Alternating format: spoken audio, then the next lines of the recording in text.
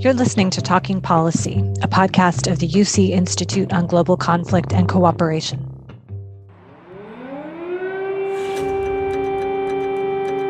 The war in Ukraine is challenging assumptions about the world among policymakers and ordinary citizens alike. To help listeners understand what's happening, what it means, and what might happen next, a new Talking Policy series will explore the political, economic, security, and humanitarian implications of the Ukraine invasion. My name is James Lee, and I'm a postdoctoral fellow at IGCC. I'll be hosting this Talking Policy episode in the series on Ukraine. Today, we're talking with Taiming Cheng, the director of IGCC and an experienced analyst in Chinese and East Asian defense and national security affairs, to help us better understand what the invasion of Ukraine means for Russia-China relations. Tai, thanks for being with us. Thanks for having me, James. The invasion of Ukraine has put a spotlight on Russia's relationship with China, the world's other authoritarian great power. How much did China know in advance about Putin's plan to invade Ukraine? I mean, that's a great question. I mean, there's all sorts of speculation that when Putin visited Beijing for the Winter Olympics, that he could have informed Xi Jinping, or because China and Russia have a very, very close relationship, especially in the military sphere, that it's like information could come across there. We don't know. And there's sort of enough speculation that that it's plausible that the Chinese could have been told that given advance warning about the invasion, or that the Russians were going to carve out portions of the Ukraine, and not necessarily a full-scale invasion. But I mean, I guess what we do know was that that China was somewhat, to some extent, taken by surprise. That the Chinese authorities had a difficult initial few days at the beginning to work out what their position is itself. So this would suggest that the Chinese may have sort of been told some things, but it's but may not have been given sort of the full insight of what was taking place by the Russians. So if they were surprised by what happened to some extent, and the situation put them in a very difficult position, do you think it's likely that would introduce some element of distrust in Russia-China relations? I mean, it's possible. But I mean, one of the things when you look at China-Russia relations is that trust has not always been well established in the relationship. While the Chinese and the Russians have developed a pretty good relationship, there's significant distrust in many areas of that relationship, and it's and in many ways, the Beijing and Moscow, they operate on the classic Ronald Reagan formula is that trust but verify, and so this goes to the heart of the Russia and China relationship, which is in many ways it's it's a conditional relationship where they have lots of things in common, things like sharing a deep disdain and hostility towards the US, share deep nationalist roots on both sides, complementarity, in the number of strategic areas, but at the same time, both countries have had many decades, if not centuries, of hostility, even in the recent past. I mean, since the founding of the People's Republic of China in 1949, the two countries have spent as much time at each other's throats as they have of being comrades in arms. And so when you have this very mixed history, trust is often in short supply. There's been this recognition that that it's a very balanced relationship, where it's both of them occupy the same equivalence balance in that relationship and in hierarchy. But it's like but you do still get the sense, even then, that the Russians have a chip on their shoulder when it comes to dealing with China.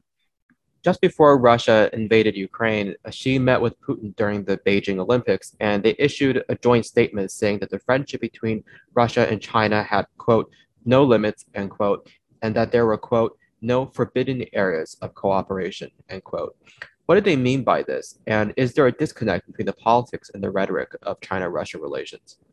I mean, there's a lot of flowery rhetoric. Yes, there's these no areas of forbidden, and the joint statement also mentioned that they thought that's like, I mean, their relationship sort of at present exceeded sort of the political and strategic alliances that they had sort of back in the 1950s, which is sort of like an exaggeration. But it's like, I mean, but it was, I guess the intent was that it was a signal to the US and to the West that like that areas where sort of like the outside world was worried that the Chinese and the Russians might engage, sort of cooperate in.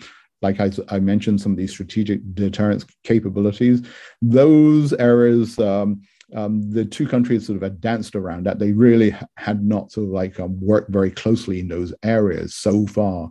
But now, as a strategic signal, it's like, well, these are potential areas that we can work on going forwards. And this sort of like speaks to sort of like their circumstances that both of these countries were in as they approached sort of like the summit meeting. For the Chinese, for the last few years, they've been engaged in an increasingly heated strategic competition with the US, where the US was increasingly sort of like imposing restrictions and sanctions and export controls on Chinese technologies. So the Chinese were keen to demonstrate that they had alternative sources or alternative partners to do this type of cooperation. But the only sort of real sort of like alternative in the international system outside of the US on these forbidden areas was Russia. So for China, it was sort of like putting that in the statement was a sort of like was a very useful sort of act for them. And on the Russian side, sort of like on whether sort of like this one had the Ukraine in mind, etc. I mean, the Russians had already been under extensive sanctions because of Crimea in 2014. So this was also a useful exercise for the Russians to signal that they would be willing to cooperate with the Chinese. So from a strategic perspective, so like signaling that both sides could sort of engage in areas that were sort of like that they hadn't sort of engaged in the past was a clear strategic signal to the West. In just the last few days, China has been assisting Russia's disinformation campaign by spreading false claims that the United States was conducting research on biological weapons in Ukraine.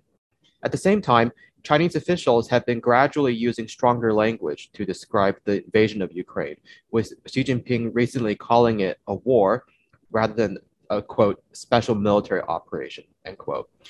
How should we make sense of this? While China would like to demonstrate that it's like that its vast bureaucracy is unified. There's a sort of like and there's a unified message that comes from the top, from Xi Jinping on down. It's much more harder to implement in reality. You have sort of like within the Chinese state society lots of sort of very competing interests when it comes to Russia. If you put all these competing interests in the same room, you have the military national security coalitions who tend to side much more closer with the Russians, who would be much more sort of on board in terms of the information and disinformation and propaganda campaigns, while you have other elements like the economic, the energy, and other parts of the apparatus who are much closer in interest with the West, who probably sort of wants to take a much more distanced view itself. So it's not surprising that you get sort of like major sort of debates and different nuances come in sort of from the Chinese authorities, even though it's a very sort of top-down sort of disciplined system within China. The overall Russia-China relationship has many contradictions. So it's like, so it's not a surprise that you get different messages that take place. But by and large, China has signaled that it's much closer to Russia than to the West. But I think it's also that the Chinese are like, are sort of, they're very pragmatic. They're not dogmatic in their approach towards Russia. There's a lot of pragmatism. And so they're much more willing, I think, to adjust their positions tactically, even though strategically they are firmly sort of like to the Russians. But from an operational, from a tactical perspective, they can play to sort of different sides at the same time. It was recently reported that Russia had asked China for military aid. Is China likely to provide aid or other forms of military assistance? I mean, that's a interesting sort of news reporting. So I don't know if that's actually happened specifically, but I mean, here's some useful context.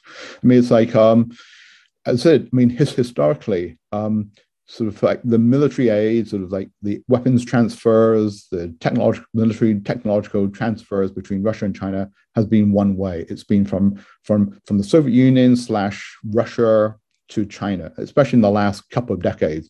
The Chinese have bought sort of tens of billions of dollars worth of Russian military equipment. The Russians have had very little interest in sort of what the Chinese military industrial complex has had to offer. Although in the last few years, there's been some limited and burgeoning in interest as the Chinese begin to develop sort of like pretty sort of like advanced technologies. But it's like, but by and large, it's like the Russian military has not really looked to China sort of like full military assistance or full military sort of arms transfers, etc. But it's like, but the Russians, especially given sort of like the enormous sort of like resources that they sort of like invested on their invasion of Ukraine, will no doubt be keen to get whatever military assistance sort of they can get. And sort of like, and there's one interesting anecdote that sort of like is like sheds sort of like to me sort of like sort of how the Chinese may be thinking if there is this type of Russian request. So back in 1989, sort of like in the summer of 1989, China found themselves in a not exactly the same, but in a similar position as Russia today, right? So there was the June 1989 Tiananmen Square crackdown, where the Chinese used force against their citizens, and they became an international pariah with sanctions from across the international system. And so the Chinese military in the fall of 1989, they were worried about sort of their access to military capabilities. And they reached out to, at that time, it was the Soviet Union, to the Soviet military and said, we want to sort of like reestablish a relationship where it's like we can sort of get military sort of assistance or get access to military equipment. Now, that the Chinese sort of like were restricted because of sanctions from the US and the West. And the Soviets at that time said yes. And within the next couple of years, this provided the foundations of this sort of like sort of very close Chinese-Russian military relationship. So at the time of China's greatest need in sort of like in 1989, sort of the Soviets sort of so the Soviets, after being reached out, said we'll be happy to reestablish relations.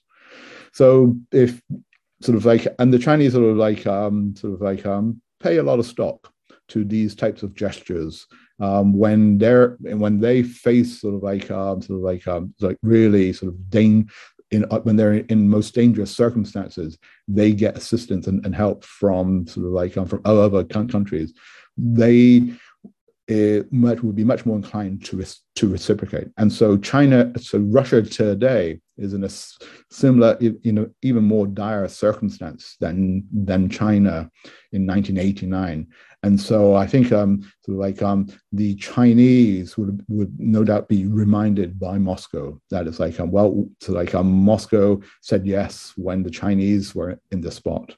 So I think it's so that is one reason, I think, and a very important reason why I think the Chinese will be willing, whether it's right now or they say, well, just wait a few more months. It's that the Chinese is much more likely to say yes to any sort of Russian outreach for military aid, for military assistance.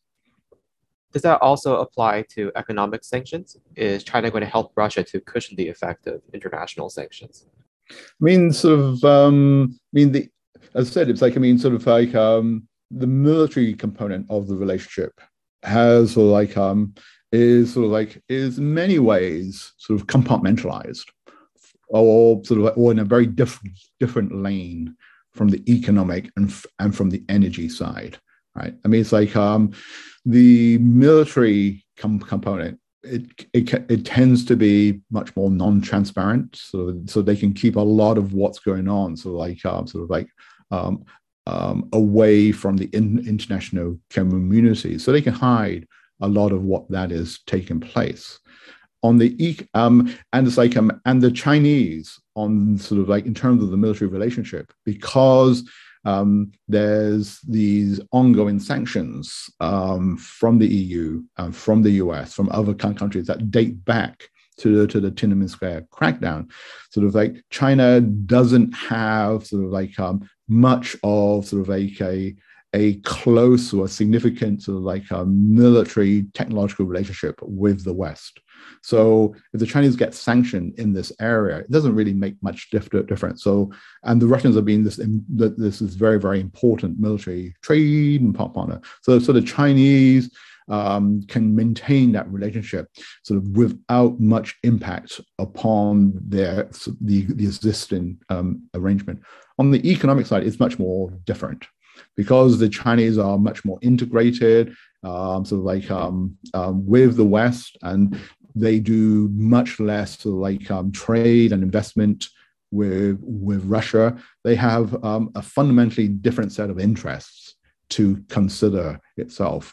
And so I think, and because a lot of that trade and investment is much more transparent, it's the Chinese, I think, will be a lot more wary of of circumventing or ignoring what the international sanctions are. The Chinese will find ways, I think, especially as they try to develop alternative financial mechanisms to do trade in the international system. But I think the Chinese will be very, very, very, very cautious in allowing economic relations to develop with Russia that may impede their own their economic circumstances. Turning to Taiwan, has Russia's invasion of Ukraine affected Beijing's decision-making or Beijing's calculus regarding the use of force against Taiwan?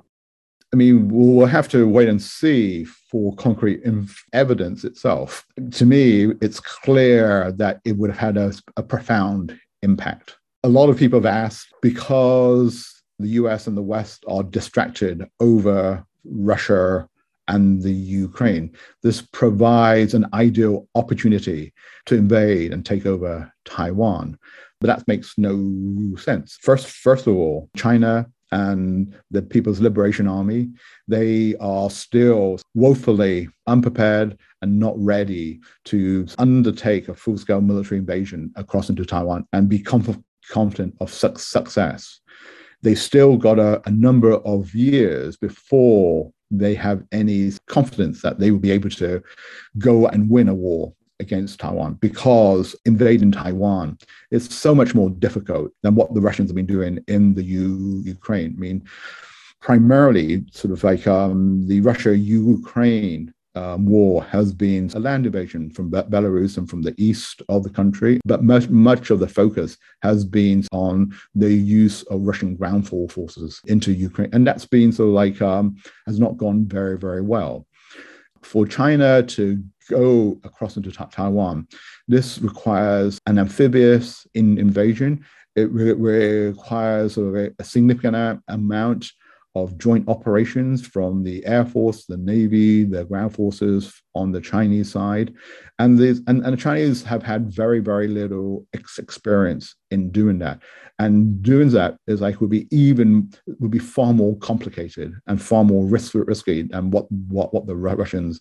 The lessons that are coming out from the campaign in the Ukraine shows to Chinese military planners, well, it's like we really need to learn the lessons. And this is going to sort of make whatever we do against Taiwan even more difficult. I mean, to me, this will have set back sort of like whatever the Chinese military plans are to take or invade or not invade Taiwan by at least 5 years, if not longer. I mean, we still don't know what the end result of what's happening in the Ukraine. If it continues to be a stalemate, if the Russians are not able to gain their military goals, then this may even to push back even longer what Chinese military planning is when it comes to Taiwan. And it should be pointed out that Xi Jinping, when it comes to the use of military force, he is much more risk adverse than Vladimir Putin.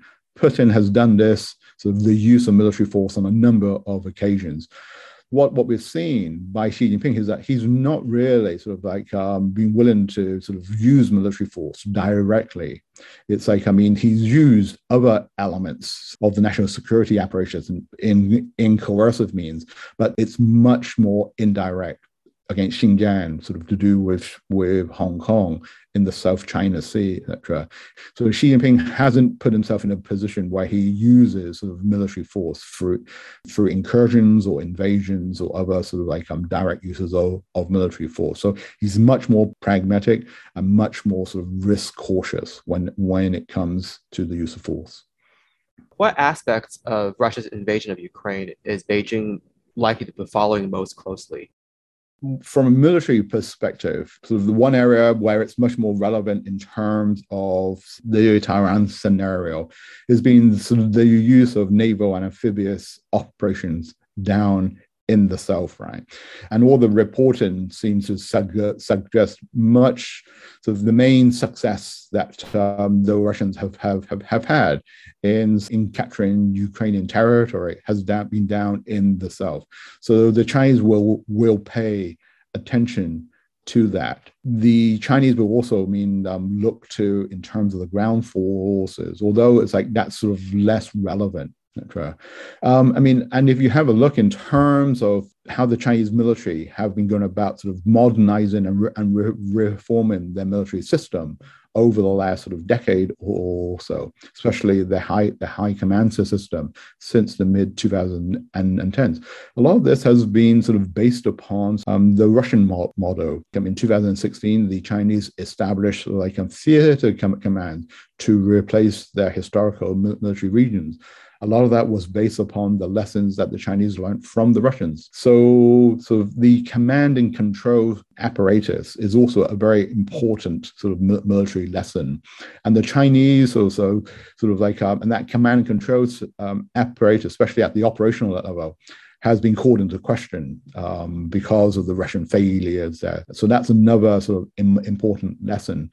And the third lesson is that the invasion of Ukraine has taken place in different domains, right? So the military one is the most brutal and the most bloody part of it. But tied in with that is the economic warfare side.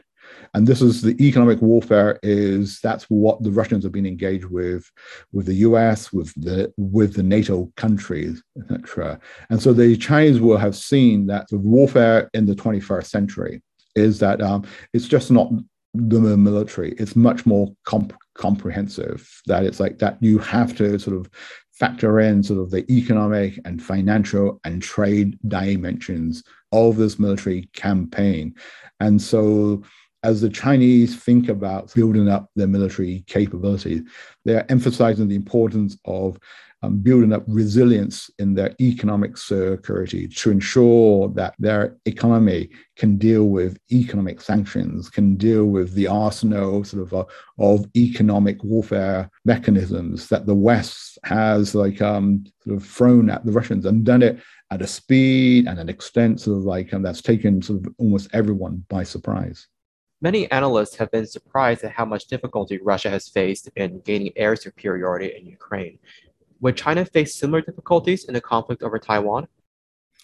I think the Chinese will, and they will face even more than the Ukrainians. When you compare, for example, the Ukrainian and the Taiwanese air forces, the Taiwanese air force is significantly bigger and significantly more advanced than the Ukrainian Air Force. The Ukrainian Air Force is a good air force being run down because a lot of its sort of like capabilities was historically came from Russia and the Soviet Union. So one of the lessons that the Taiwanese will have taken, and they've known this for quite a while, is the importance of investing heavily in their air defenses.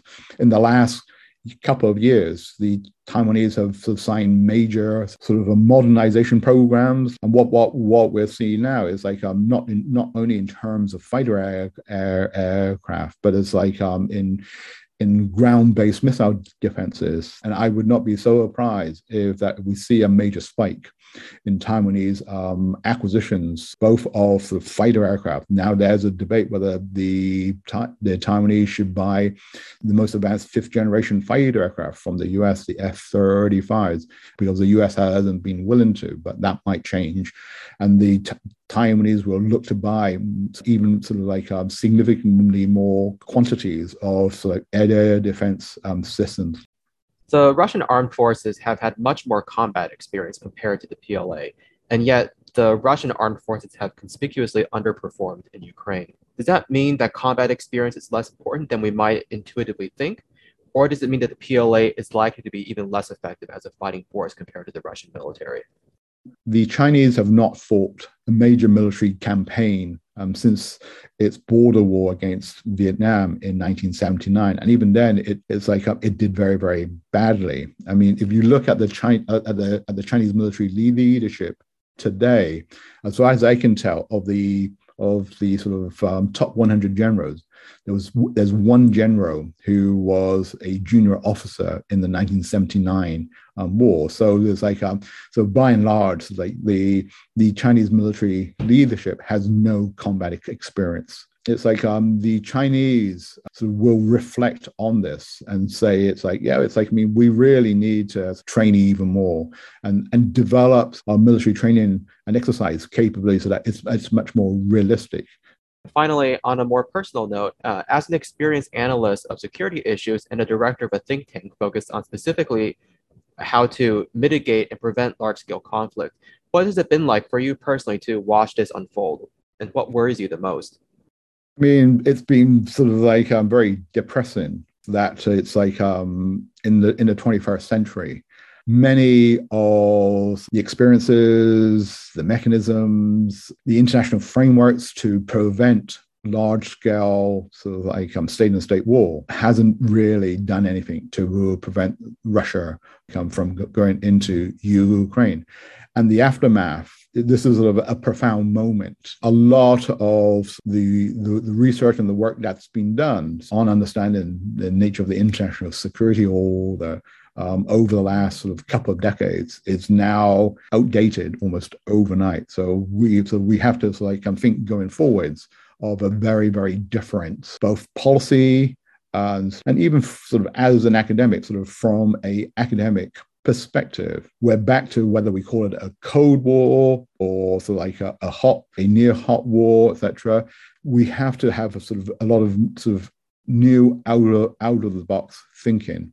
And also, I mean, we've focused primarily on on the conventional side, but it's like, I mean, the nuclear dimension is not far away from the surface, especially of the Russian threats, etc. But it's like the sort of new technologies that sort of could amplify. So as we see sort of with the disinformation and information warfare side, and also it's as I said, it's like when we talk about sort of like war and sort of like state-to-state conflict, it's like it's no longer in just the military domain. It's much more comprehensive. We will have to do a lot of work to really sort of like sort of understand sort of what the new dynamics of the global order post 2022 is going to be.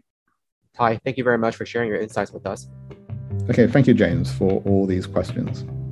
I'm James Lee, and thanks for being with us at IGCC. Have a great week.